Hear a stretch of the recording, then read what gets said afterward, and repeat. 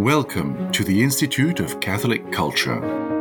We are a non-profit Catholic organization dedicated to the re-evangelization of our society through educational and cultural programs offered to the public at no charge. This presentation and many others are available through our online library at instituteofcatholicculture.org and on our ICC app. Whether you are looking for weekly Bible studies, in-depth courses, or talks related to the faith, you will find it at the ICC. Please check out our upcoming schedule of live online events and engage with us on social media. All are welcome to join our growing international ICC family. For handouts, links, and further study materials, please visit this program's page on our website or app.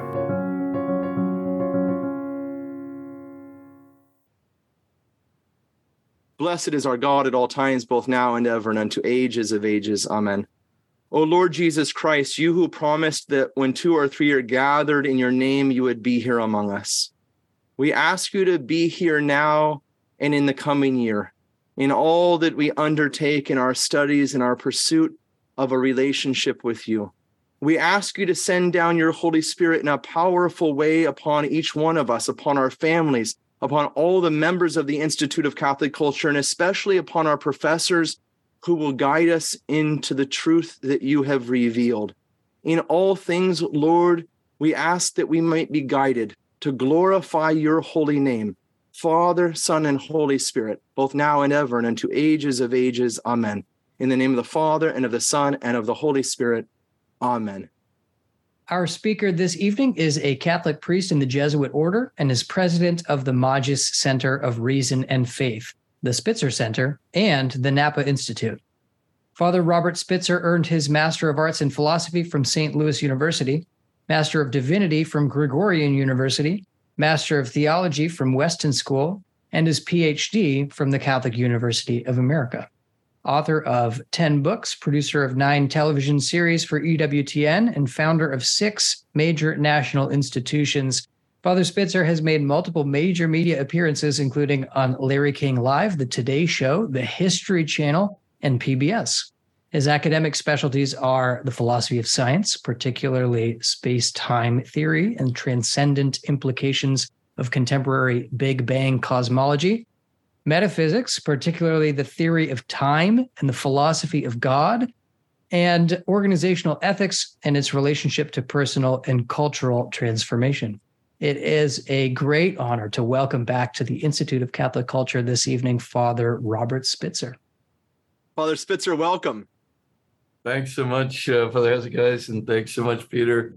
Appreciate it immensely. And of course, it's a great honor to be with all of you tonight in this wonderful crowd, to speak about the gift of all gifts that the Lord has given us, namely the Holy Eucharist, and what a gift it is, what a transformative gift, what a gift it is as protection against the evil spirit, a gift too of forgiveness, a gift of healing, a gift of not only transformation, but unity with the mystical body, a gift that leads us to everlasting life.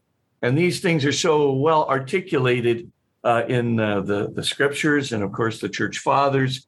Yet at the same time, we live in this skeptical scientific age, and I am a total fan of science.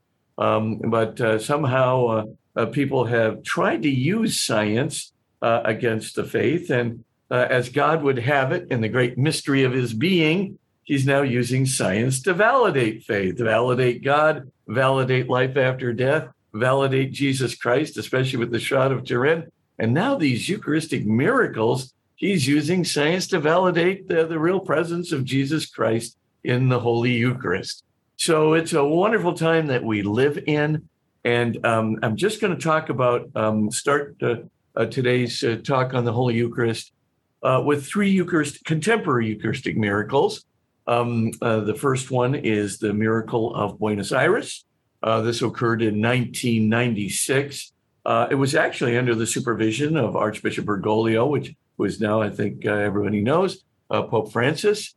and very good scientific pedigree for this miracle. The second is the Tixla miracle in Chilpancingo, Chilapa, Mexico. This Tixla miracle is totally amazing. The scientific pedigree, even better. We'll talk about this when I get to it, but all the lab reports of the things I'll be talking about tonight are available in the book by Dr. Ricardo Castellan Gomez. We'll talk about that a little bit later. That was a miracle in 2006. And then the Sokolka miracle in Sokolka, Poland in 2008. Again, excellent scientific pedigree there as well.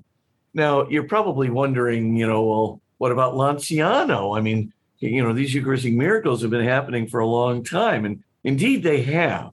I decided tonight to just go with these three miracles, not only because of the excellent scientific pedigree, the availability of the lab reports, which is really important to science people to get the real data down there, and I'll give you some of the sources where you can get these the data, but also because the chain of custody is absolutely guaranteed in these miracles.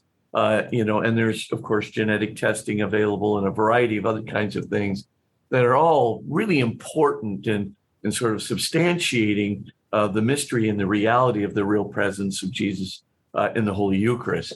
So I just chose these three, but yes, Lanciano is a wonderful miracle. I think you can, most people are aware of the fact that in about 736, right around there, when a monk was having a faith crisis with respect to the Holy Eucharist, he did see this host that has been carefully preserved in Lanciano. And it is really the beginning point where we begin to see not just a blood stain smeared on the Eucharist, but instead real tissue growing out of the Holy Eucharist.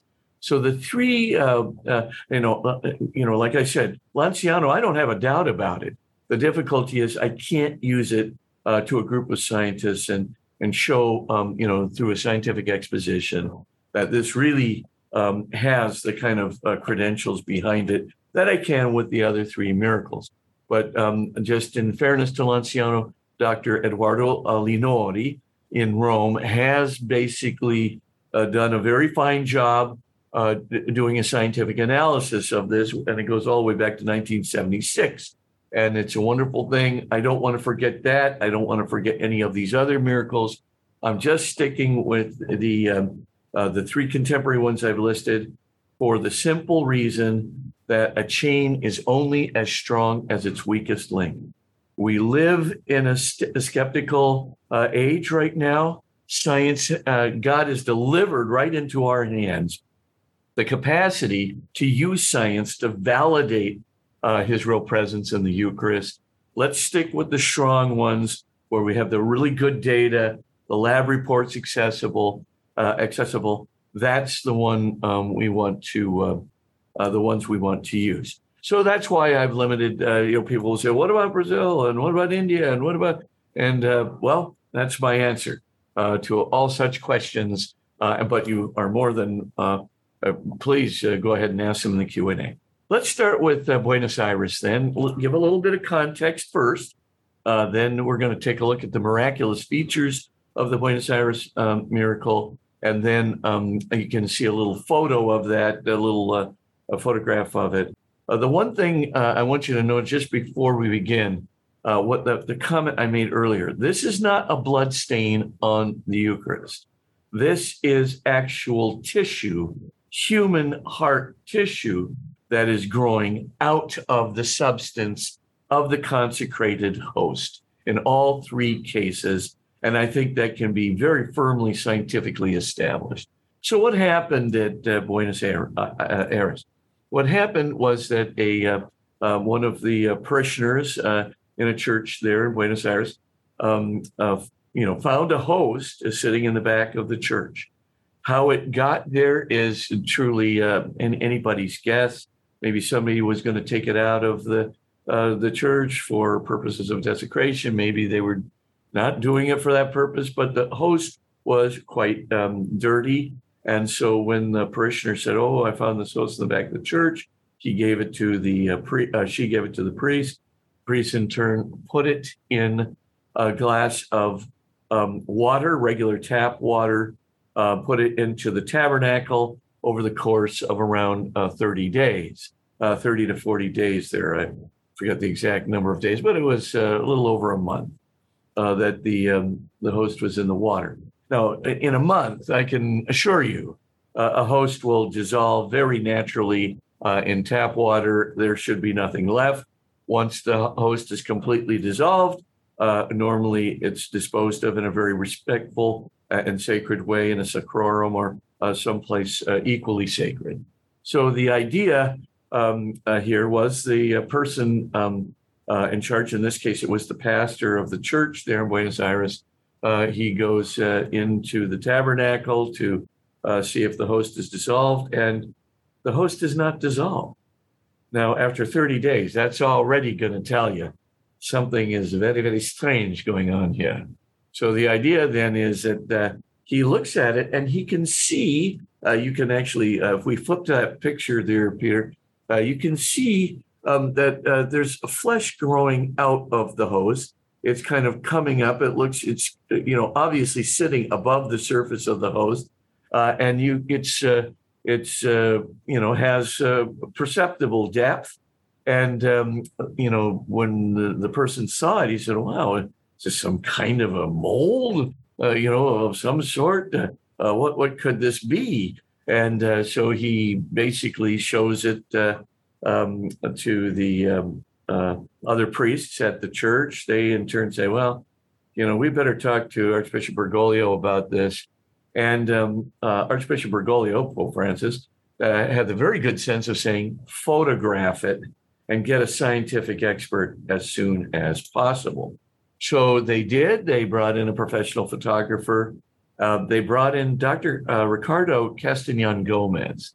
And this is a wonderful thing because the church tried to have a scientific expert come in there who would not have a religious bias of any kind, to make sure that he would have, as it were, the critical eye, the critical scientific and skeptical eye cast on this host. So he came in there, and of course he was an atheist, as he describes himself, a secular and convinced atheist. And he came in there and he thought, this is going to be a duck soup operation. I'll be able to disprove this in no time. But what he found when he looked at the host was, first of all, he was very perplexed that the host had not dissolved in the water. And he did this kind of cross-examination, of the people there. And they said, no, we kept it in the water. There's no question of chain of custody, et cetera. So he then begins to examine the tissue that seems to be growing out of it. It's clearly not a mold. He can see, as he's looking at it, there's actually morphological characteristics that are easily identifiable on this tissue. And it's, of course, the narrowly striated tissue of the heart tissue.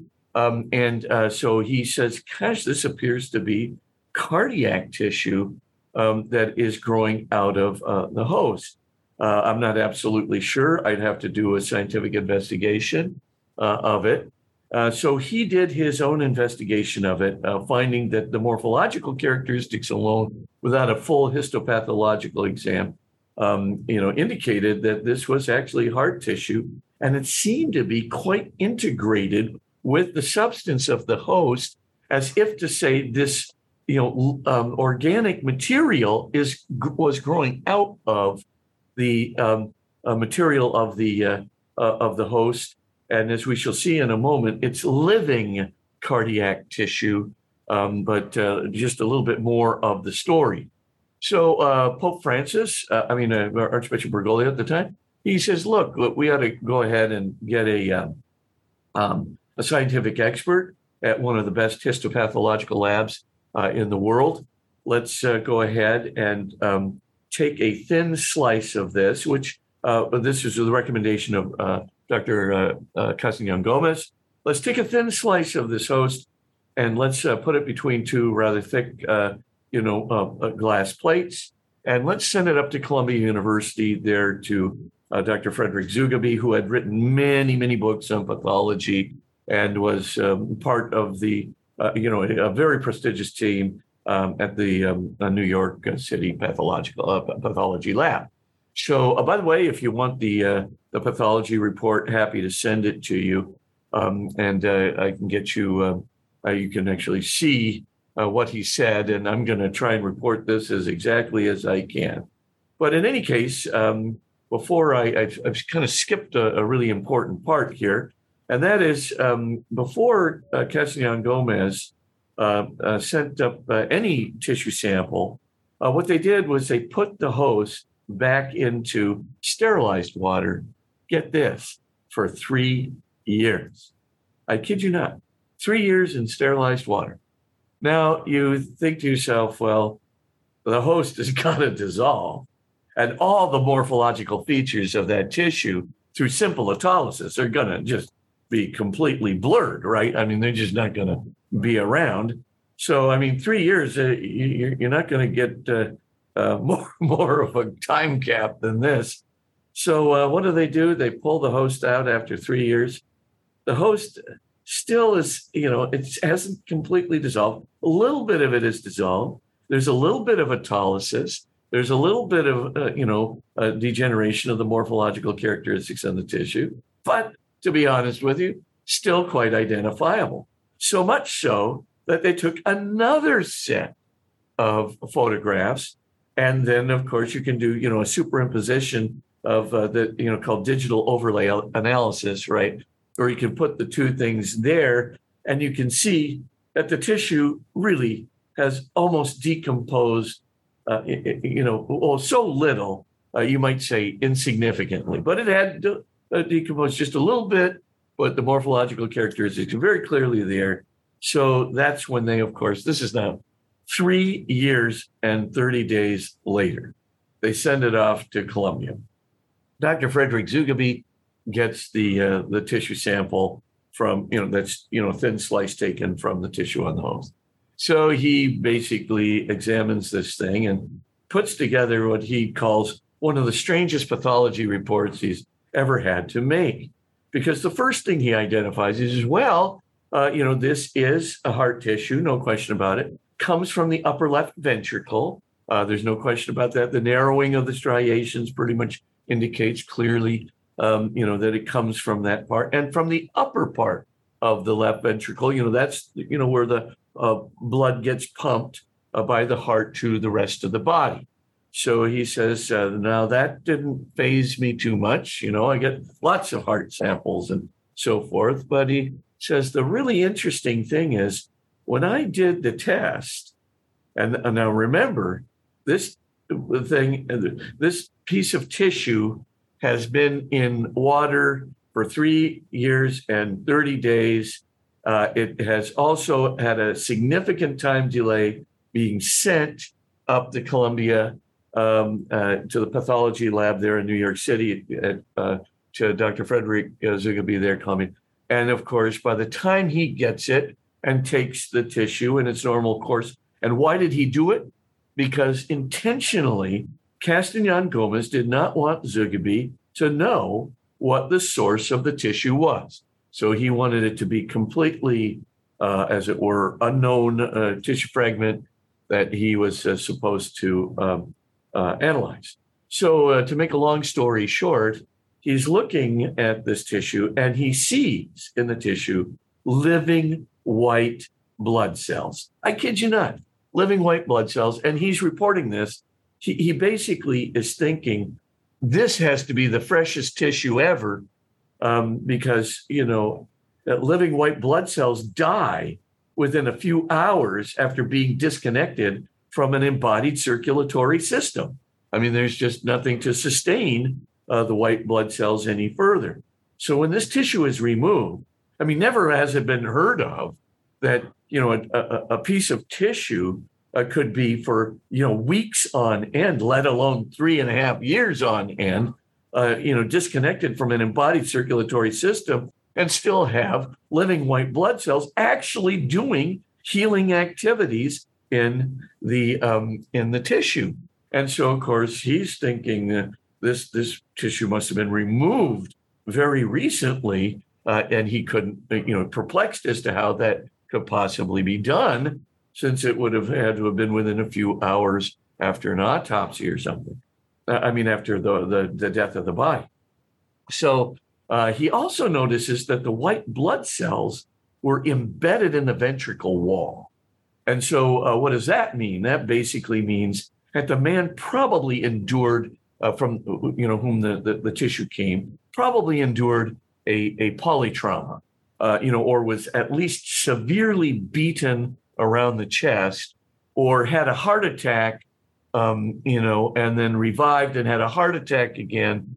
And we'll talk about the validation of this wounded heart tissue in the other two hosts as well. But so he makes this report, and he says, one of the most unusual pieces of tissue, how in the world were the white blood cells preserved? Did you just, take this from a person? And then Castellan Gomez reveals to him, well, this actually comes, I'm an atheist, by the way. I just want to tell you that this host, that this tissue comes from a Eucharistic host.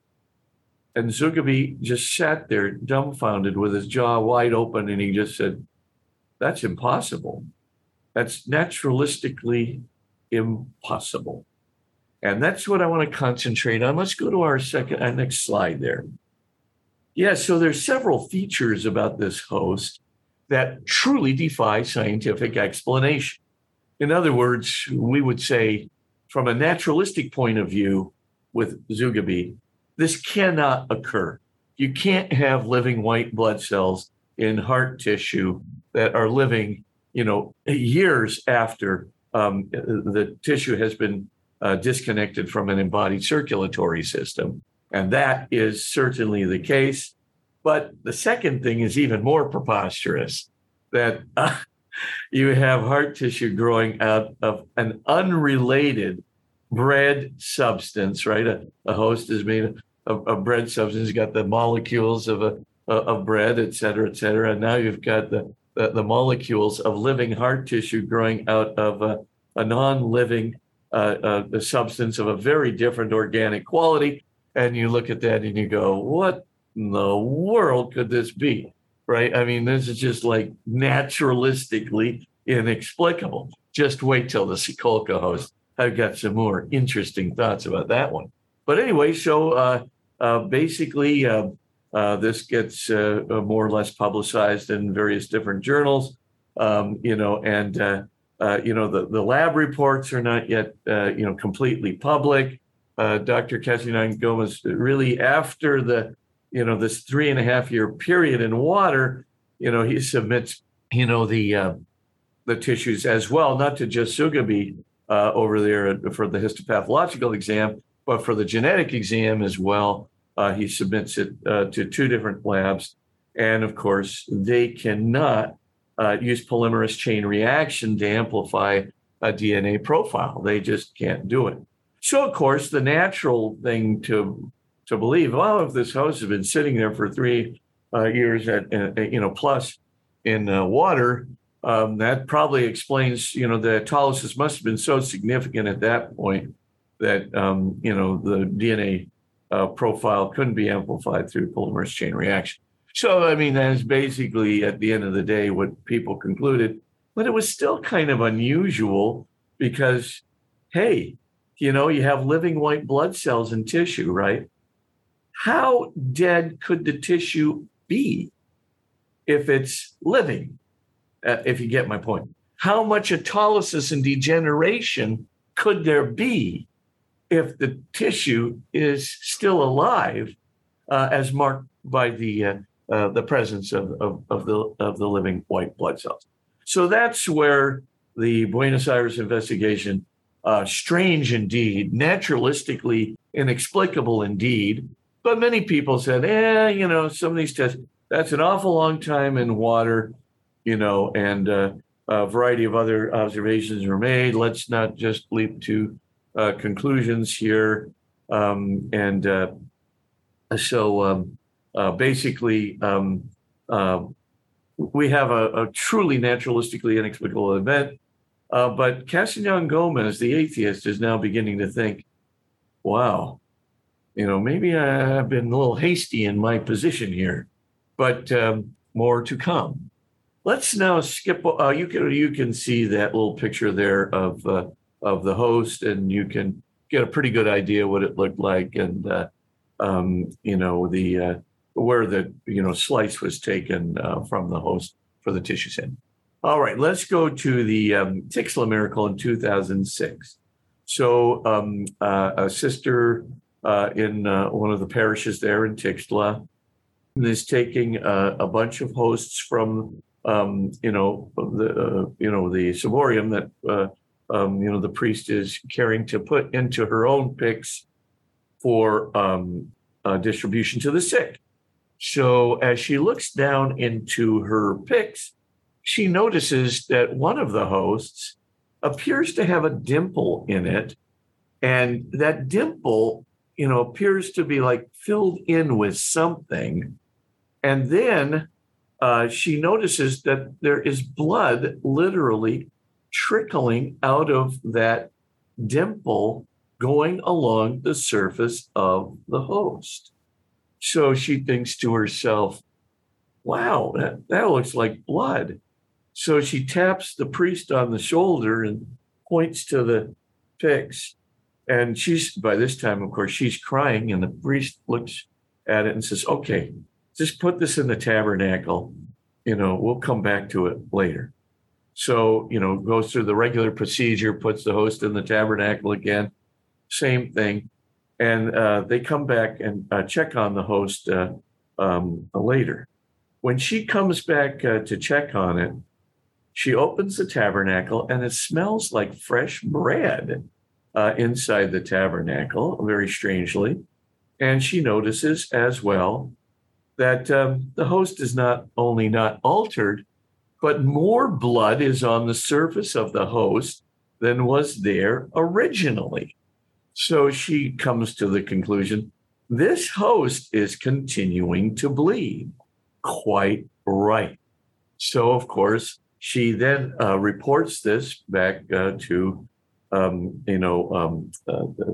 pastor. The pastor, in turn, says, we've got to call in an investigator. And so they wisely, the bishop, Bishop Castro there of Chilpancingo, Chilapa, calls in Ricardo Castellan Gomez. Number one, he was the investigator of the Buenos Aires host, and now he had a series of procedures that he wanted to actually utilize going forward to examine the host. He wasn't going to make the same mistakes about delay in getting genetic testing, et cetera, leaving it in water, et cetera, that had been made in the Buenos Aires investigation. So having this in mind, basically he got some funding from the diocese, but a lot of the funding he paid for out of pocket. I mean, the guy was obviously curious. He really did want to see what was going on, and he paid out of pocket for many of these laboratory investigations himself. So you can see the team that he used there. He had forensic investigators, histopathological investigators, light microscope investigators, the DNA sequencing investigators, genetic testing of various kinds, photographic and imaging experts, and so, I mean, that's a good team that he assembled, and he did it in a variety of laboratories in 3 different countries, Bolivia, Mexico, and the United States. And you can see that he was taking this really seriously, procedurally, structurally, taking this very, very seriously. And then he published a book. If you read Spanish, I encourage you to get it. El Milagro Eucharistica de Chilpancingo, Chilapa, which is a his book. By the time he wrote this book, he does have both the scientific explanation and his own theological and spiritual, explanation as well. But what I want to call your attention to are the last 19 appendices, the 19 appendices in that book, because all of those appendices are basically the lab data and the lab reports, even the signed lab reports from the histopathological, genetic, and microscopic, forensic, et cetera, analysis that had been done on the host by various different scientists and doctors. So if you really are a scientific type and you really have a need to get a hold of this data, I beg you, get this book by Dr. Ricardo Castellan-Gomez. You can get it on Kindle Spanish. And just look at those 19 appendices. Also, his 2 chapters on the summary of the scientific data at the beginning of the book. Just look at these things. By the way, if you don't read Spanish, there's always Google Translate. And I used, another service, a translation service to get it translated as well. But the main thing is Google Translate does a very good job on those appendices. So if you have a need for this, or you have like scientific friends, they want the data, please, get this book. It's actually very reasonable on Kindle there. And you can also go ahead and get a Google Translate or some other translator to do this for you. Okay, let's just go through what's going on in that Tixla host, because it truly, has a miraculous component. But I stopped mid-course there. Castellan-Gomez, as I said, put together these scientific teams. After he put together the scientific teams, he basically went ahead and systematized all the lab reports and the investigations. You know how it is when you go to get a miracle approved by a papal commission. You actually have to go through a scientific commission first. Then you have an ecclesiastical commission. The bishop there, Bishop Castro there, did in Chilpancingo, Chilapa, actually did it. He put together the whole big, thick book, on the scientific investigations. Castellan-Gomez and the experts there on the scientific team unanimously approved it. And so Bishop Castro basically also approved it, as being ecclesiastically sound through his own ecclesiastical committee. So this one has been approved. After the approval process, I'm just going to give you some descriptions of the thing and talk a little bit about the DNA conundrum for just a second, and then we can proceed to Sokolka. The main thing to remember about this one, as I said, this is not the same as the tissue growing out of the host. That was Buenos Aires, and as we shall see, that's also a case in Sokolka, Poland in 2008. This one has tissue in it, but that little dimple in the host that you see on the side there, if you advance up there to that picture, you can see that there's something like, you can't identify from the picture that it's heart tissue that's sitting there in that dimple.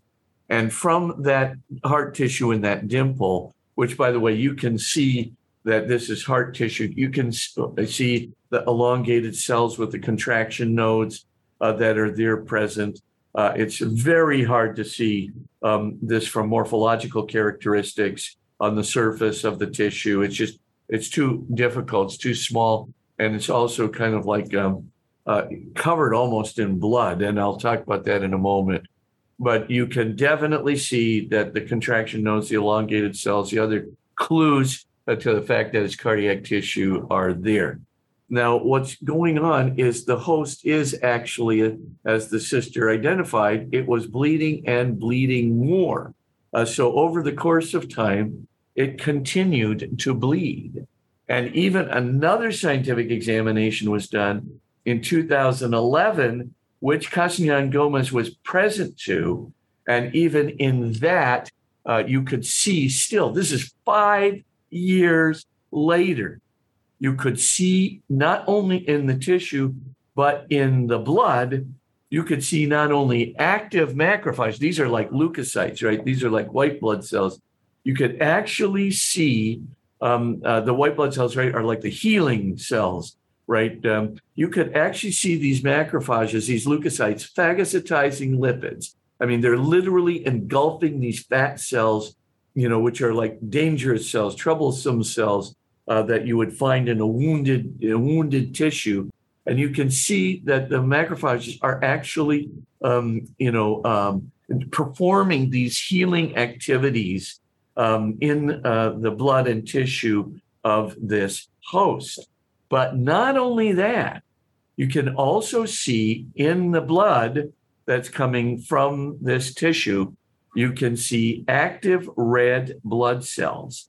And in addition, and this is like, right, we're talking about 5 years after this tissue has been, and blood has been disconnected from an embodied circulatory system, you can still see that more blood is coming out without a connection to an embodied circulatory system. This is not a likely possibility under any naturalistic explanation that I know of. And of course, the idea is that the blood actually has human hemoglobin, human immunoglobulins, et cetera. The normal, AB blood type, by the way, Buenos Aires, but once again, AB blood type, same as the shroud, right? You can see the whole panoply of blood features that are coming out of the host. Now, of course, it was of extreme interest to Castañón Gomez to make sure that no fraud could have been perpetrated, right? So that somebody might have taken a syringe, and then, kind of inserted a little fresh blood right before the old scientific test and so forth and so on. And so he made sure over the course, of the testing, he made sure that the blood was definitely coming from the tissue in the dimple of the host, not from, somebody inserting something there. And how would you tell? You can tell it you can determine it in two ways. The first thing is that if you had somebody introducing the blood with a syringe, but like they had to do it the night before so they would be undetected, then when it gets to the lab people a couple of days later and gets investigated, then all you can see is that it will have an equal pressure, right? There won't be any outward pressure, inward pressure. They'll just find its normal, stable level of pressure. But now we can still detect the pressure moving from the inside of the dimple outwardly and pushing that blood along the surface. So there's definitely outward pressure going on. And this is like hours and days after the blood has been, the host has been in the hands of people who are going to test it and could clearly see that no one was inserting blood into the dimple of the host. So there's pressure from the inside out, and then you can see from the coagulation layers that you can see that it has been coming out over the course of time, ever so gradually, producing another coagulation on another coagulation level, et cetera, as it moves along the surface of the host. So clearly it continues to bleed. It continues to have active red blood cells, active leukocytes, macrophages, performing healing activities that continue to come out.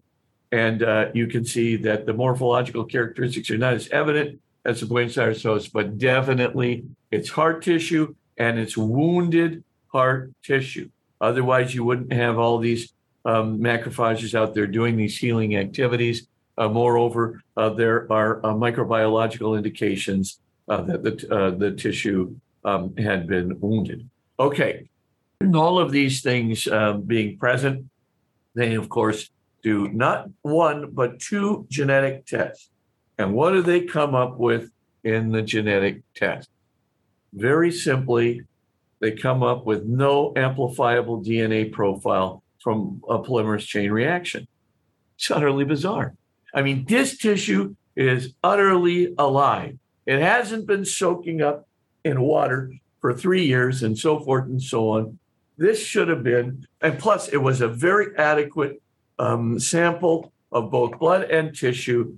It should have given some kind of amplifiable DNA profile because there is evidence of the molecular components of DNA that are there in the blood, and so it's like DNA without a profile. That's the best way of putting it. And these guys on the second examination, Castellan Gomez was there when they actually did, the Plummer's chain reaction, and he could see, that they're scratching their heads, right? They're just saying, what in the world?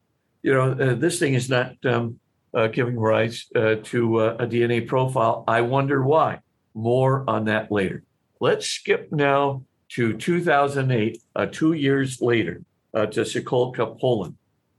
And Sokolka, a host was dropped at Mass. And when the host was dropped, basically the priest picked it up, looked at it, and said, "Oh, this is dirty. Let's put it into the water in the tabernacle there." So he, puts it in the water, and the assistant, the sacristan, comes back, and she looks at it, and of course she spots. You can see that little a crescent-like red shape there on that picture. Maybe if you advance it up there, you can see that crescent-like red shape. That's not just blood that's coming out. It looks like a red stain. It's not just red stain. It actually has depth. It's like red tissue that is growing out of the host. More on the validation of that in just a moment. So that red tissue is growing out of the host. And, so the priest in charge reported it to the bishop, and the bishop said, "Look, take it out of the water, put it onto a corporal. Do not, touch it. Just leave it there on the corporal." And of course, they left it there for a considerable amount of time. I believe it was in the neighborhood of about I forget what the amount of time was, but it was certainly over several months that it was left on the tabernacle, and then it was re-examined again. The red crescent was still there. The host was not fully dissolved. And of course, finally, I believe it was after a year or two, the bishop actually said, "Look, we've got to get this thing over to, a team." By the way, it was a consecrated host, obviously, that was going to be distributed at Holy Communion. So, so they got the whole host. They did not send a slice of the tissue. They wanted a medical team to, at the University of Bialystok Medical School, they wanted that team to examine the whole host itself. So they sent it to two different doctors to do two different independent examinations of the host. Dr. Maria Latkovska and Dr. Stanislav Sulkovsky. Now, these, like I said, these two did independent investigations of the whole host. So they each one had the host for several days, and both of them did transmission electron microscopic screening, and that's really important because when you do transmission electron screening, you can see a lot more even than super high amplified light microscopic analysis. It's really on a different level. What the team noticed was that, of course, again, I skipped over this part, but what they noticed was you have living heart tissue. The heart tissue is indicated by several different morphological and histopathological characteristics. So you can see also the cells in the tissue do have contraction nodes in them and other indications that it is heart tissue. Also, there is the fragmenting and segmenting of non-necrosed tissue in the state of dying. So, for example, this fragmentation, segmentation, it only happens in heart tissue when how just before death, the heart starts beating very, very rapidly. And that very rapid beating of the heart, as death approaches, creates this fragmenting and segmenting. But it has to be in living tissue, and it has to be from this, very rapid beating of the heart, that would come right before death. So we know that it is wounded tissue, it's in a state of dying, and it's definitely non-necrosis. It's living tissue. And so the same characteristics that we've seen previously. Now let's get back to the transmission electron microscopic analysis, because what's so interesting in that is that what Latkovska and Sulkovsky both found independently in their analyses is that the integration, like there's a fine weave, but it's a very super complex weave of the elements of the host, right? The very, very fibrily elements of the host material, the host substance. And then you can see the very thin filaments of the myofibrils. Like we're dealing with a few microns here, right? Microns are like teeny tiny, cell, diameter kinds of things. Super small spaces that we're talking about that's only kind of visible through the transmission electron microscopic screening. What's interesting to see, though, is that this is on the thin filaments of the myofibrils, which when you you look at it, said Latkovska just uttered this. She just said, "Look, this weave is so complex and it's so finely integrated, and such a small, teeny little micron, level, lengths that are, next to nothing almost. That no technology that we have today, not from NASA, not from any of the big national labs around the world, no technology that we have today could possibly replicate this. It couldn't be a fraud. We don't have any technology that's capable of replicating a fraud like this that could produce such complex, fine weaving between, or integration between the substance of the host and the substance of the living heart tissue on the thin filaments of the myofibrils. We just don't have anything like that. And so, first of all, it's naturalistically inexplicable because it's living heart tissue that's growing out of a host that has been disconnected from an embodied circulatory system for quite some time. And then in addition to all of that, you have, these, indications that it is living tissue that's wounded in a state of dying. And of course, it's put together in a level which couldn't possibly be replicated by any human technology today. And so they are very convinced that this is very much non-naturalistically, non-scientifically explicable. They have submitted their results to the prelate in Sokolka, Poland. And so it continues to await a final verdict from the ecclesiastical and scientific commissions in Poland. But this is a really remarkable kind of, almost unduplicatable, unreplicatable analysis.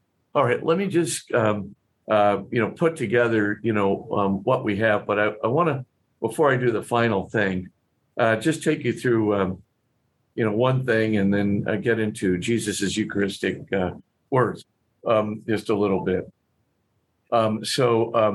Very quickly, we don't have an amplifiable DNA profile. This is just a pure mystery. Why? I don't know. Cassian Gomez doesn't know. The people in the DNA labs don't know. Nobody knows. I mean, of course, I couldn't possibly hazard, a scientific guess or even a scientific hypothesis that could explain it. It's simply mysterious. But I could hazard, if I could slip on the old theological, hat here for a moment.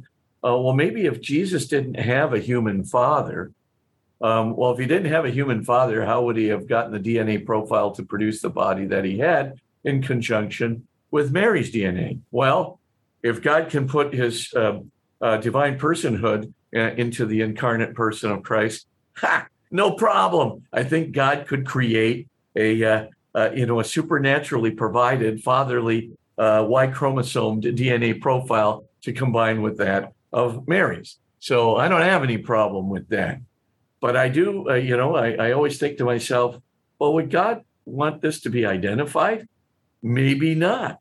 And if he didn't, maybe he just made it so that the DNA test would not, that the DNA profile would not be amplifiable through polymerase chain reaction. So maybe that's a possibility. I don't know. I can't make any conclusion about what it points to, but I think this fatherhood of Jesus thing has something to do with it. And I think the fact that God is he's already given us this super, miracle almost, to use the expression from Tixla Mexico's declaration, ecclesiastical declaration. I think that this is something of a remarkable order. And it has something to do with Jesus's divine fatherhood, the divine fatherhood of Jesus's father. I think there's something correlated there that has to do with it. All right, well, let's sum up. Well, what we see growing out of this host is tissue. It's living heart tissue that's growing out of the host. And that, I think, has been validated in three different ways, in three different miraculous hosts. So there's, that's a for sure. There's living heart tissue that's literally growing out of the substance of the host. We know from the Sepulchre miracle, miraculous host, we know that that host is integrated, the substance of the host is integrated so finely and so complexly with the substance of the living heart tissue that it is completely unreplicatable, unduplicatable by any known human technology. We also know that in the case of the Tixla host, that blood continues to exude from the host at least up to 2011. We know that blood contains, as I said, all the elements of human blood, human hemoglobin, human immunoglobulins, AB blood type, and AB blood type, and active red blood cells and active white blood cells, literally caught in the action of phagocytizing lipids and doing healing actions in the blood. So we can see that, as I said, the blood continues to be produced by this tissue in the dimple of the host, and at least continued up to 2011, exuding fresh blood. If we put all that together with the fact that it is a wounded person, a wounded heart tissue, I should say, and even with the Sepulchre in the kind of in its act of dying, but still a living tissue, non-necrosed tissue, then basically you can see we've got a miracle. It's not just the fact that the host didn't dissolve. It's not just the fact that morphological characteristics, still exist in a host that's been submerged in water, et cetera, et cetera. I mean, the real stuff is, wow, living heart tissue that's wounded growing out of the substance of the host. And what do I think of? Again, I'm just going to take the scientific hat off for a moment and just put on my spiritual hat. I presume that you, like me, we had these little Sacred Heart pictures when we were kids, and I had my Sacred Heart picture, and there on that picture, you can always see the heart kind of with the burning flame coming out of it, and the crown of thorns on top of the host, on top of the heart, where you can actually, perceive this is the wounded heart that is giving rise to this love, this burning love, this flame of love, the living flame of love that is, truly living flame of love that is coming from the heart that we see. And so, my image ever since I started studying these hosts has been my Sacred Heart picture from when I was a kid of Jesus with his eyes just looking, directly at you through this picture with a sense of compassion, with a sense of love, with a sense of drawing us closer to himself, but also a sense of trying to say, come closer to me. I'm beckoning you, not just in moral conversion, but in relationship and spiritual conversion. I'm come closer to my heart. And of course, when we receive that in the Holy Eucharist, we receive his body, blood, soul, and divinity. But as we receive it, he is going to transform us, cor ad cor loquitur, right? Heart speaking to heart. So that's the kind of image that I come away with. Now, I think that if you give me just a few minutes here more, but I just wanted to go into what did Jesus intend at the Last Supper? Because what I think you're going to see here is that at the Last Supper, Jesus intended to do this very thing, to give us his body and blood. Yes, it would include his risen body and blood. Yes, it would include his whole soul and his divine personhood. Yes, yes. But his real body and blood that was being sacrificed on the cross at Calvary. And if you give me a few moments, I think I can show you the parallels between what God is doing in these Eucharistic hosts with respect to showing us the heart of Jesus on the cross, being wounded, and exuding blood. I think that is what Jesus' intention was at the Last Supper. Yes, he wanted to give us his real body and blood hanging from the cross at Calvary. He also wanted to give us, his divine personhood and his whole soul, his whole person. They're in the body and blood, and I think you can see this so clearly in his Eucharistic words. So if you'll bear with me for just another 15 minutes, I can get this, just a little bit of a case made for you. And this is a really, I think, sound exegetical analysis, scriptural analysis for you that will give you a sense of what he intended at the Last Supper to give us his real body and blood, his real divine personhood, his whole self, his soul, his whole self. Okay, so let's go through the Eucharistic words for just a minute. We're heading into part 2 here. I'm going to do it super rapido. So the first thing to notice is, that Jesus, when he says, this is my body given for you. Well, the Aramaic there, or the Hebrew, we don't know which really. Because it's a sacred act, a lot of theologians, scripture scholars say, it's got to be Hebrew. But also, Jesus did speak the common tongue there in Aramaic, so it's anybody's guess. But what clearly the Eucharistic words go back to Jesus's own words at the Last Supper, which, as I'll show you, has been translated into Greek, because there's lots of Semitisms in it. So let's take a look at the first thing. What did Jesus's word for body, whether it be Den Bezri or something of that nature, we don't know. But the main thing is, what did it get translated into in Greek? It got translated to the word soma. Now, soma is distinct from sarx. Sarx is flesh on the bone. That's the word that was not used. The word that was used was soma.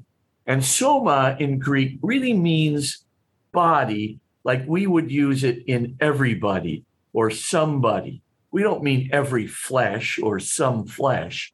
We mean every whole person, every person, in their wholeness. And so that's the word that's chosen to translate Jesus's Hebrew/Aramaic. So that's the first thing to notice, because that's really important. Jesus, of course, wants to give us his body and blood on the cross of Calvary. He also wants to give us his risen body, his soul, his divine person. Let's go down to then, I get this question all the time from college kids, right? Or I used to get it when I was teaching college. all the time. They'd say, well, wait a minute. I mean, why does Jesus have body and then the blood? I mean, isn't the blood part of the body? I mean, what's the deal here, And I said, well, that's a good question. But I said, every first century Hebrew Semitic person could tell you the reason for that. And they said, well, what's that? Because in a sacrifice, the blood is taken from the sacrifice. So if you had a sin sacrifice, like a bird, let's say, then you would take the blood out of the bird. Then you would immolate the carcass of the bird without the blood, then sprinkle the blood around the altar for the purification of the sins of the people, right? Because this would be like a sin offering. So when you're separating the rite of the bread, namely the rite of the body, from the rite of the wine, namely the rite of the blood, if you were a Jewish person, you would say right away, is this guy doing like a sin sacrifice here? And of course, the Eucharistic words give it away, as we'll see, point blank. So there's no question about that. What Jesus has in mind there is a sacrifice, a self-sacrifice, and that's the reason why the blood is separated from the body, and they're two different rites. Just like in Israel, two rites in the sin sacrifice, immolation of the bird carcass without the blood and the sprinkling of the blood for the forgiveness of sins. And we'll see Jesus referring to that directly in his Eucharistic words. Though, before we go, we need to get an insight from the Gospel of John, which is very clear. And that is when Jesus is giving the host, he says, this is my body, and I'm going to use the present passive participle, being given for you, or being given. And if you're in the Lucan thing, it'll be for you. But the key thing with the Lucan, version is the word didomenon. And didomenon is a present passive participle. So what Jesus is saying here, whatever his Hebrew or Aramaic may have been, it probably was a present passive participle in Hebrew. There's a different way of indicating it that's slightly different from the way we do it in English or you do it in Greek. But I'm not going to get into this right now. But the present passive participle, Luke thinks that this is a big deal. And the reason he thinks so is because, as we shall see in a moment, when Jesus is giving that bread, which he is calling his body, this is my body, given for you, being given for you now, present passive participle, now, being given for you, didomenon. Now you look at that and go, wait a minute here, that's very interesting. Why would you put it that way unless you're saying that the gift that is being given on Calvary, on the cross at Calvary, that is what is being given now to the apostles? And I would point out the same thing again in Luke's version, with the wine, and we'll talk about this momentarily. Ekunomenon is the word, again, a present passive participle. This is the new covenant in my blood, which is being poured out, like now being poured out for many for the forgiveness of sins. Okay. Now we'll talk about that many in the Matthew and Mark version in just a moment, but for the moment, let's just get to what Jesus is doing here and the insight from the Gospel of John.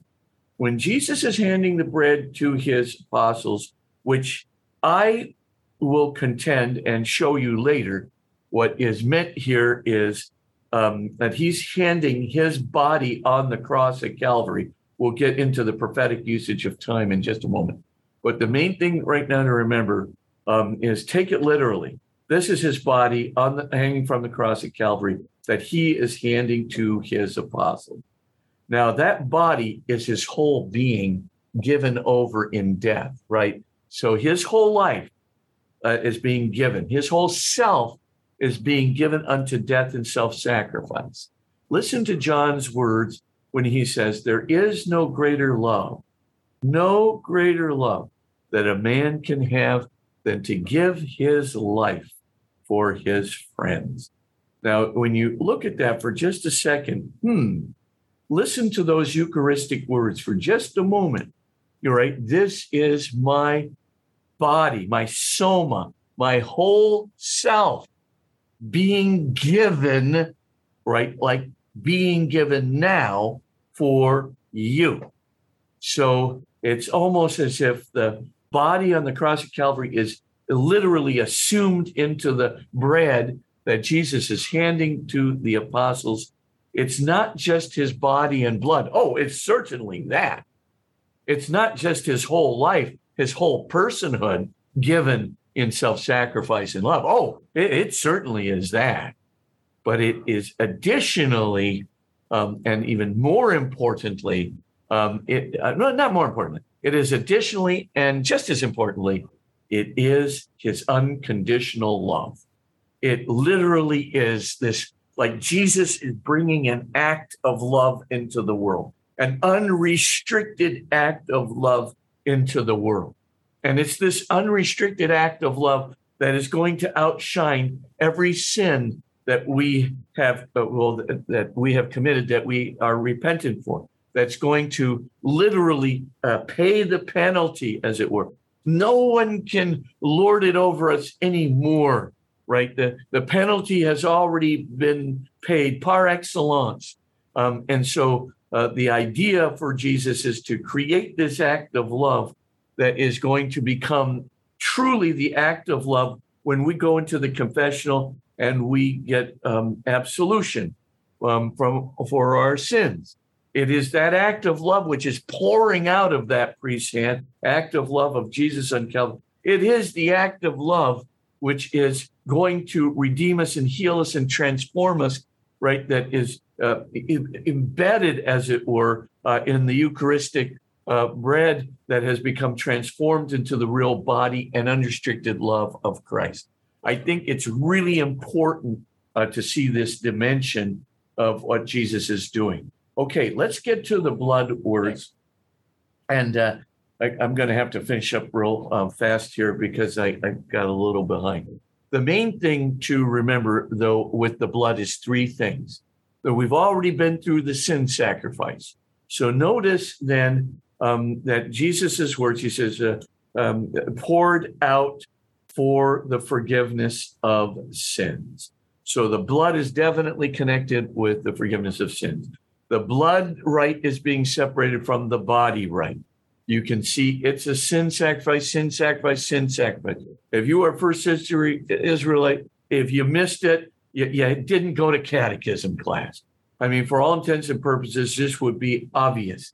The main thing that is clear with Jesus' Eucharistic words is that no longer will an animal be the instrument through which the forgiveness of sins will take place. It will now be the blood of the Son of God. It will now be the blood of the exclusive Son of the Father. It will now be, right, the blood that can literally overcome evil, overcome the evil spirit, overcome death. The blood of God, not the blood of a sin offering, an animal, a mere animal, but God himself with an act of unconditional love, who is unconditionally, bodily and spiritually and divinely present in that Eucharist that's going to just outshine and pound away the sin, the death, the grip of the evil spirit that's embedded in sin. It's just going to kill it. The devil never had a worse nightmare than when Jesus was saying these Eucharistic words and then fulfilling them on the cross. But that's a whole other story. No time for that tonight. The second thing to notice is, again, what feast does Jesus go up to Jerusalem on? Clearly, he goes on the feast of Passover. And as we all remember, right? This is the feast. And it's always celebrated every year when the Israelites relive, the Passover, and of course the liberation from Egypt into the desert and the promised land. So the main thing here to remember, why did Jesus choose the Passover feast? And we all remember the Lamb of God and the Paschal Lamb that is celebrated in Christianity. All these things come from the well-understood meaning of Passover. Because remember what happens at Passover. The angel, you take one of the unblemished sheep from the goats, or the unblemished lambs from either the sheep or the goats. You take that lamb, you sacrifice it, put the blood on the doorposts of every Israelite household, and the angel of death will pass over those houses. That is, of course, the protection, not from death forever, like into eternal life. When the Israelites are celebrating that, it's the Passover, right? The protection from death so that the Israelites could get out of Egypt and be freed from the Egyptian captors and enslavers and now go into the promised land. So there's this writ large all over there is the symbolism of the angel of death passing over, getting out of the hands of captors, the freedom from slavery, in Egypt, and all of these things are writ large.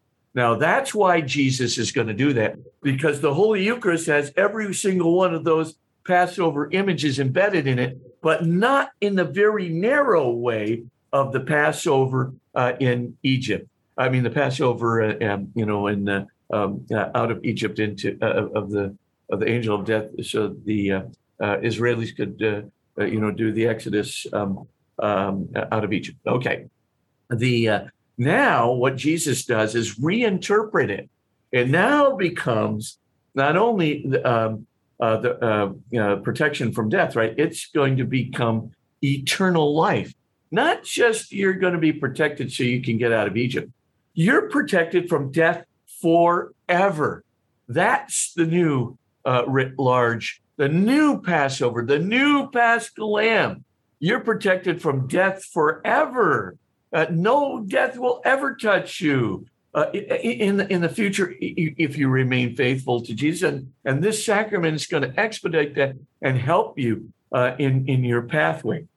Furthermore, the liberation is not just limited to Egypt. Now the freedom that's extended is freedom from our enemy, freedom from the evil spirit, freedom, right? So that we can break the grip of that guy who's always, the more you receive the Holy Eucharist, the more his grip just weakens and weakens if you receive it sincerely and receive it, reverently and so forth. If you really know what you're doing and accept this gift into your heart, in fact, if you don't know what you're doing, it will still transform you. So what Jesus is planning there is freedom from ourselves, freedom from our sinful nature, freedom and healing from past sin, freedom from the grip of the evil spirit, and freedom from death. One big, huge package. No animal, no animalic lamb could possibly do this. It would have to be the Son of God lamb.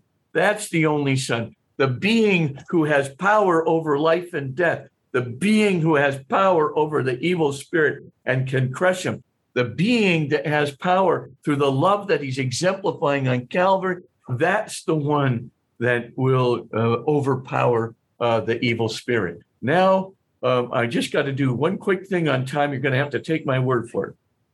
And I'm going to finish up, because what's really interesting is that when the Protestant Reformation tackled these scriptural texts, what Luther and many others, and especially Calvin and Zwingli, missed was the fact that Jesus was Jewish. He wasn't Greek. He certainly wasn't German. And so what's the deal with the Jewish view of time, as opposed to maybe a Greek or a contemporary scientific view of time? The Hebrew people believed, as many Semitic and ancient peoples did. By the way, there's a very good book on this called The Sacred and the Profane by Mircea Eliade, a big philosopher of religion, has done kind of the definitive study. But I digress. The main thing is to remember is that time exists in the mind of God. And if time exists in the mind of God, then God can collapse the time between the sacred event and the present. God can even collapse the time between a future event, which you say, well, if it's in the future, it doesn't exist. In the mind of God, it does, who is the eternal now, the future event and the present. So in other words, God has control of time in his mind. And of course, I believe that today, even as a person who wrote an entire doctoral dissertation on the idea of time in general, theory of relativity, et cetera, I still say God has to have time. You have to have time. A non-contemporaneous continuum can only exist in the mind of an atemporal being that can put together the earlier and the later, in the simultaneity of atemporality, yet at the same time allow for the distension of time in a eternal framework. So the main thing, though, to look at is this. If God can collapse time, let's look at what the Hebrew thought about prophetic future time, right? Remember, the prophetic word, the prophet's word, has a life of its own. It takes on its own life if it's uttered according to God's will in prophecy. It goes into the future with its own life. And what does it do? It brings the future event into the present. A collapse of time takes place between the future event. When Jesus says with that didomenon, ekunomenon, present passive participle, right, being given for you, being poured out for you, like now, when this is a proper translation of this Hebrew Semitic mentality of the prophetic word with a life of its own, going into the future at Calvary and bringing back the body of Jesus hanging on the cross, the blood dripping from the side of the man on the cross at Calvary, and bringing it into the chalice of his blood. So when Jesus is actually offering this to his apostles at the Last Supper, he's already transformed it. He doesn't say, this is the bread that's been transformed into my body. He says, this is my body. This bread, as it were, is transformed in the future body of me hanging there on the cross at Calvary on Friday. And it's now available to you on Thursday through the collapse of time in the mind of God, the sacred, as it were, the collapse of time from a present event to a sacred event. That's the whole idea of Semitic mentality. No, just get the Greek, German, scientific stuff out of your brain. You'll never understand the mind of Jesus until you get the collapse of time. He's a Jewish person. He has that same viewpoint. And of course, he knows very well by his own divine personhood that time must exist in the mind of God. Now, let's take just one quick look. Jesus says, do this in remembrance of me.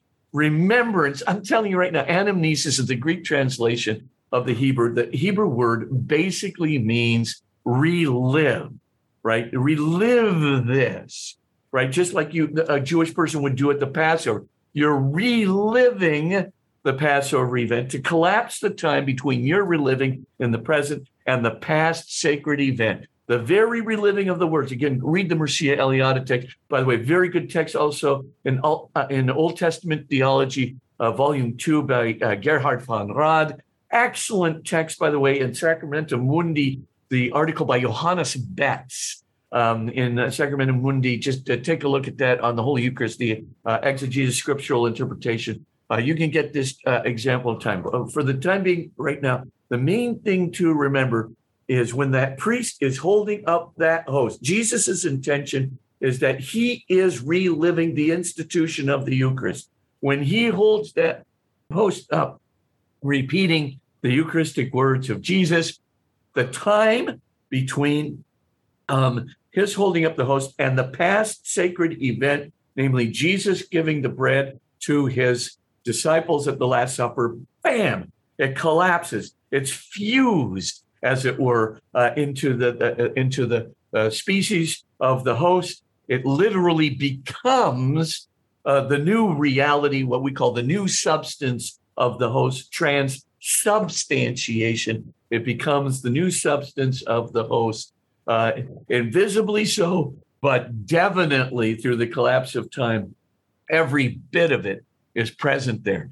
Now, go back to those Eucharistic miracles we're just going through. Isn't it amazing? Jesus is just saying, aha, I've got this so finely integrated that my living heart tissue that's right there in the cross of Calvary, I'm trying to tell you, this is it. You are receiving that into you, and the unrestricted love that's coming from it as well. So what Jesus is basically, what we're seeing scientifically in the Eucharistic miracles, we see this is definitely his intention at the Last Supper as well. If we understand the Semitic view of time, the collapse of time. So let's just look at the double collapse of time and end it right there. So basically, the priest holding up the host at Mass. What's happening? It's collapsing the time between him and Jesus giving the bread to his disciples with those Eucharistic words. But Jesus is not giving just bread to his disciples. Jesus is giving another time collapse, right? He's got the future Calvary event collapsing into his the bread now transformed into his body to his apostles at the Last Supper. And the moment this happens, this double collapse of time, that means that what you are really receiving is what's in those Eucharistic miracles. You're literally receiving the body and the blood of Jesus Christ on Calvary for you in an act of unrestricted love unto the forgiveness of your sins, as Jesus declares it to be. And you're receiving it unto the protection of yourself from evil, the breaking the grip of the devil, and protection of you from every form of the damage of past sin. It also, of course, is transforming your heart into the heart of Jesus.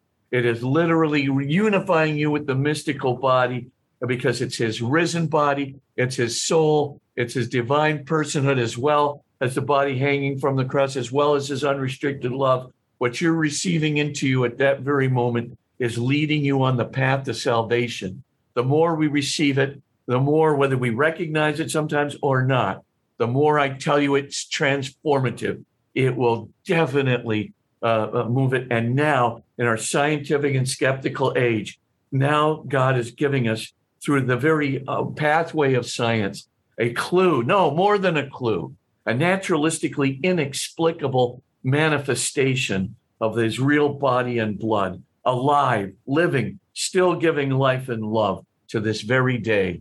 And yes, the wonderful, really present body and blood, soul and divinity in the Holy Eucharist. Thanks so very much, and my apologies for going over time. I just couldn't resist getting to the final conclusion.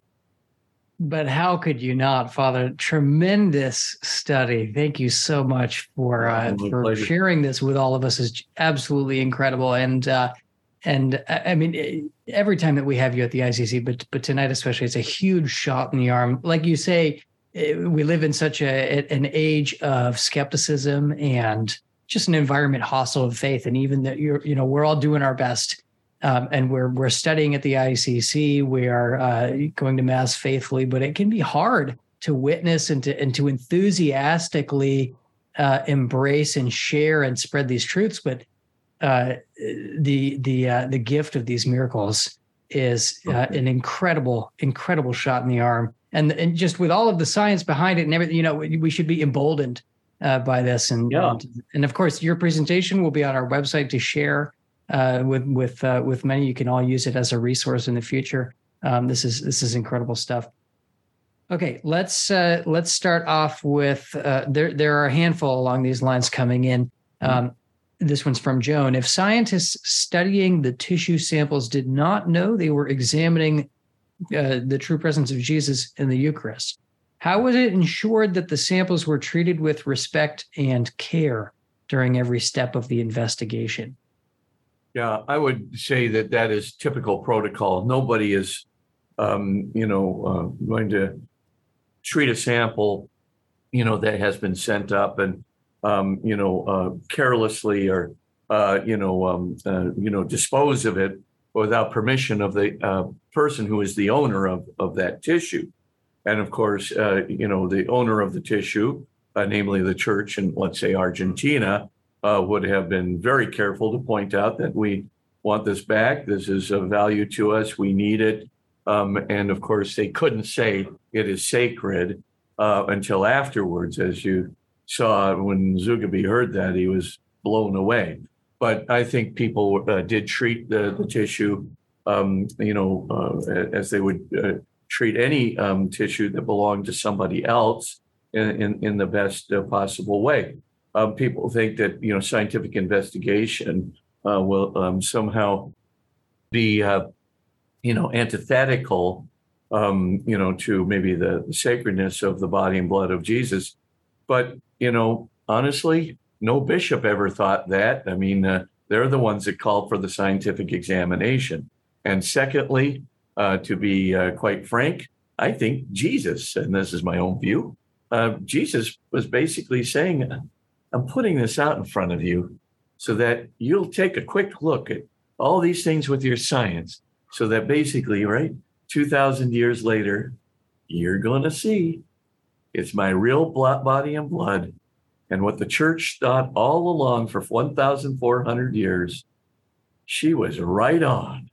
And of course, that's because it was my will and intention to give my real body and blood. Beautiful. Ines, all right, I'll come on to you. Go ahead and unmute yourself. Amazing talk, Father. Thank you so much. My question is regarding what you were saying about the DNA and the divine paternity of Jesus. I heard in a talk that there was Jesus that the samples only had an X chromosome and not a Y chromosome. Can you confirm or explain or? Well, I haven't seen the X chromosome. Maybe they did identify an X chromosome. I haven't seen that in the lab report of either lab report of Castañón Gomez. But obviously, Jesus couldn't be a man without a Y chromosome. And as I said, I think God is perfectly capable of making that Y chromosome. But I think the reason no DNA profile was amplifiable that I know of, anyway, is because God made his contribution to the male part of the DNA profile. I think he made that go away, and of course, without it, basically what you have left are some remnant molecular constitutions, but you're not going to get a real amplifiable profile. But if there is such a thing, I'm sure there could maybe be some such a chromosome identifiable. I just didn't see it in any of those lab reports. So sorry to say. Thank you. There's a lot of questions coming in, Father, Sure. Asking about the current status of these hosts. Are they still bleeding? Do we still have them? Are they still preserved? Well, that's a good question because, it goes up, to 2011, and then all of a sudden you've got some silence here. But I know one thing that the church does. These hosts belong to the diocese in which they occur. They are responsible for making sure that these things are kept respectfully and in good order in their diocese. And so essentially, if there has been subsequent testing, I have not read about it. And sometimes these dioceses become very conservative. And would they want to just put it away and, have these expositions and just say enough is enough on the scientific testing? That seems to be the consensus up to now. I'm not sure about Sokolka. They've been a little bit more tight-lipped than Tixla and Buenos Aires. But my suspicion is probably the same. We've done enough. Enough is enough. And so, my opinion about that. I think, well, enough is where God would want it to be enough. So I'd like to, if I can find out more, I would like to, as long as it's done respectfully. Same with the Shroud of Turin. I mean, that's really Jesus's blood, in my view. I want to find out whether there are, cosmogenic isotopes in that shroud as much as any other physicist, who's been near it. There's just hundreds of us wants to take a look, and so let's see if they're there, and so I'm the shroud, I think, will be subsequently investigated. But these Eucharistic hosts, all really depends on the diocese. So sorry to say, nothing new to report unless another scientific investigation on one of them is commissioned by the diocese itself. Got it. Gordon, up here on screen. Go ahead.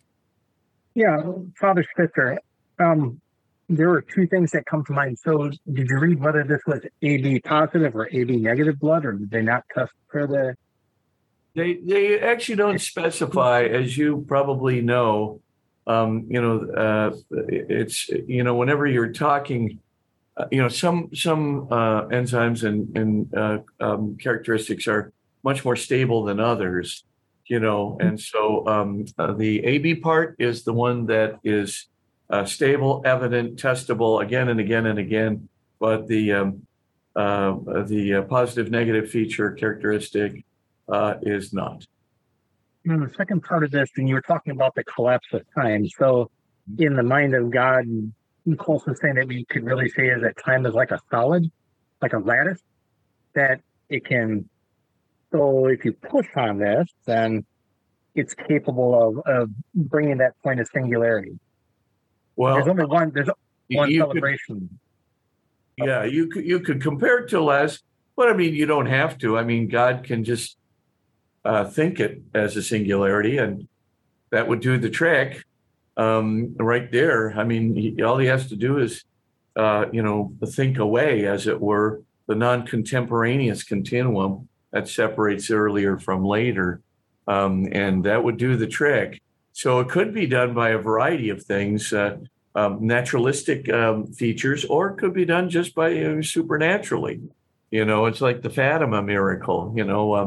Some people just say, "Oh, I have the highest respect for Father Dr. Stanley Yaki there, and I mean, truly a great physicist, and his air lens. It's a very complex theory of the air lens that causes, the prismatic effect of the sun, an atmospheric effect and so forth. And he's got crosswinds coming down from below and, up, and the east-west wind blowing, and this ice crystals that have to. So you put together, what are the odds that the ice crystals, the air lens, the east-west wind that's going to circulate this air lens in one direction, and then the huge, wind and boomerang effect of the warm wind that's being projected from the sun onto the ground, putting it back into the sun. You say, the odds against that happening are about 1 part in 10 to the 120th or something. Trillion to 1. Okay. So what's the difference between that happening? All these natural forces coming together that are so totally against the odds. And then you say, what about, supernatural lens? It's just a supernatural, whether God uses natural means to do it or just creates his own supernatural lens that creates the atmospheric effect. It's a miracle. I mean, it's naturalistically, almost, inexplicable. Now, of course, the naturalistic explanation of Yaki is good, but it's miraculous just by its improbability, practically speaking. But anyway, it could be a lattice formation. It could be a variety of other kinds of constructions, or it could just plain be God who, makes the non-contemporaneous continuum exist. He just makes it not exist. So a really good question. Thank you, Father. Sister Angela up here, go ahead. I just kind of wanted to add a comment to your last question, Peter, about any updates on the the Eucharist in the Sokołka, Poland. I actually had the privilege of going there, and I have a picture of the monstrance that they have. They have it exposed behind. It kind of looks like this. You can see it Wow. there. But yeah. Thanks. Yeah. And they also pray. It's the Chaplet of Jesus Christ in the Most Blessed Sacrament. It's a beautiful chaplet. I can send it to you if you want. But it's behind a grid, and you can still see it today. They still have it exposed at St. Anthony's Church over there. That was it. No, that's really great. Thanks for putting that out. And maybe we could put that little picture there on the website or something too.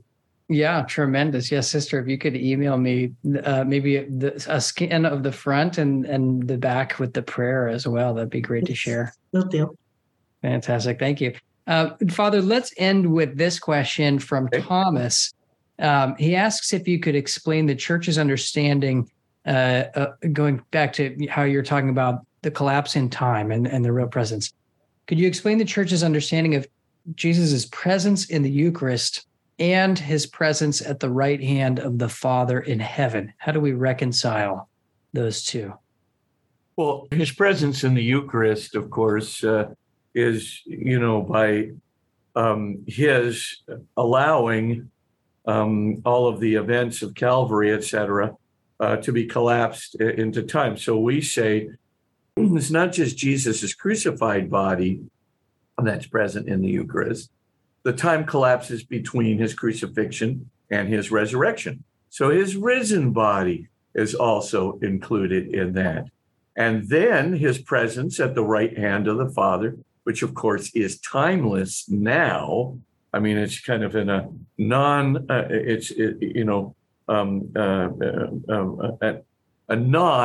non-contemporaneity, double negative though, right? So it's present, in its atemporality. That's also present in the Holy Eucharist. And of course, he is at the right hand of the Father. That just right hand of the Father means he is exalted and lives within the same radiance. Now, of course, he always was exalted at the right hand of the Father as the Son, right? So for all time in atemporality, right? In the beginning was the Word was towards God or with God, and the Word was God. Now, that's no question about that. But now Jesus has his incarnate body, and his incarnate body has not been shed off and, no longer present. Now his human nature has become glorified. And so that glorified human body at the right hand of the Father, right, exalted at the right hand of the Father, is with the risen body, with the fleshly body and blood on the cross at Calvary. All of it is together, even together with the transformed species of the bread and wine that Jesus hands to his apostles. That's what we receive into us. And you go, well, that is just so unbelievable that something like that would happen. Yeah, that's really unbelievable.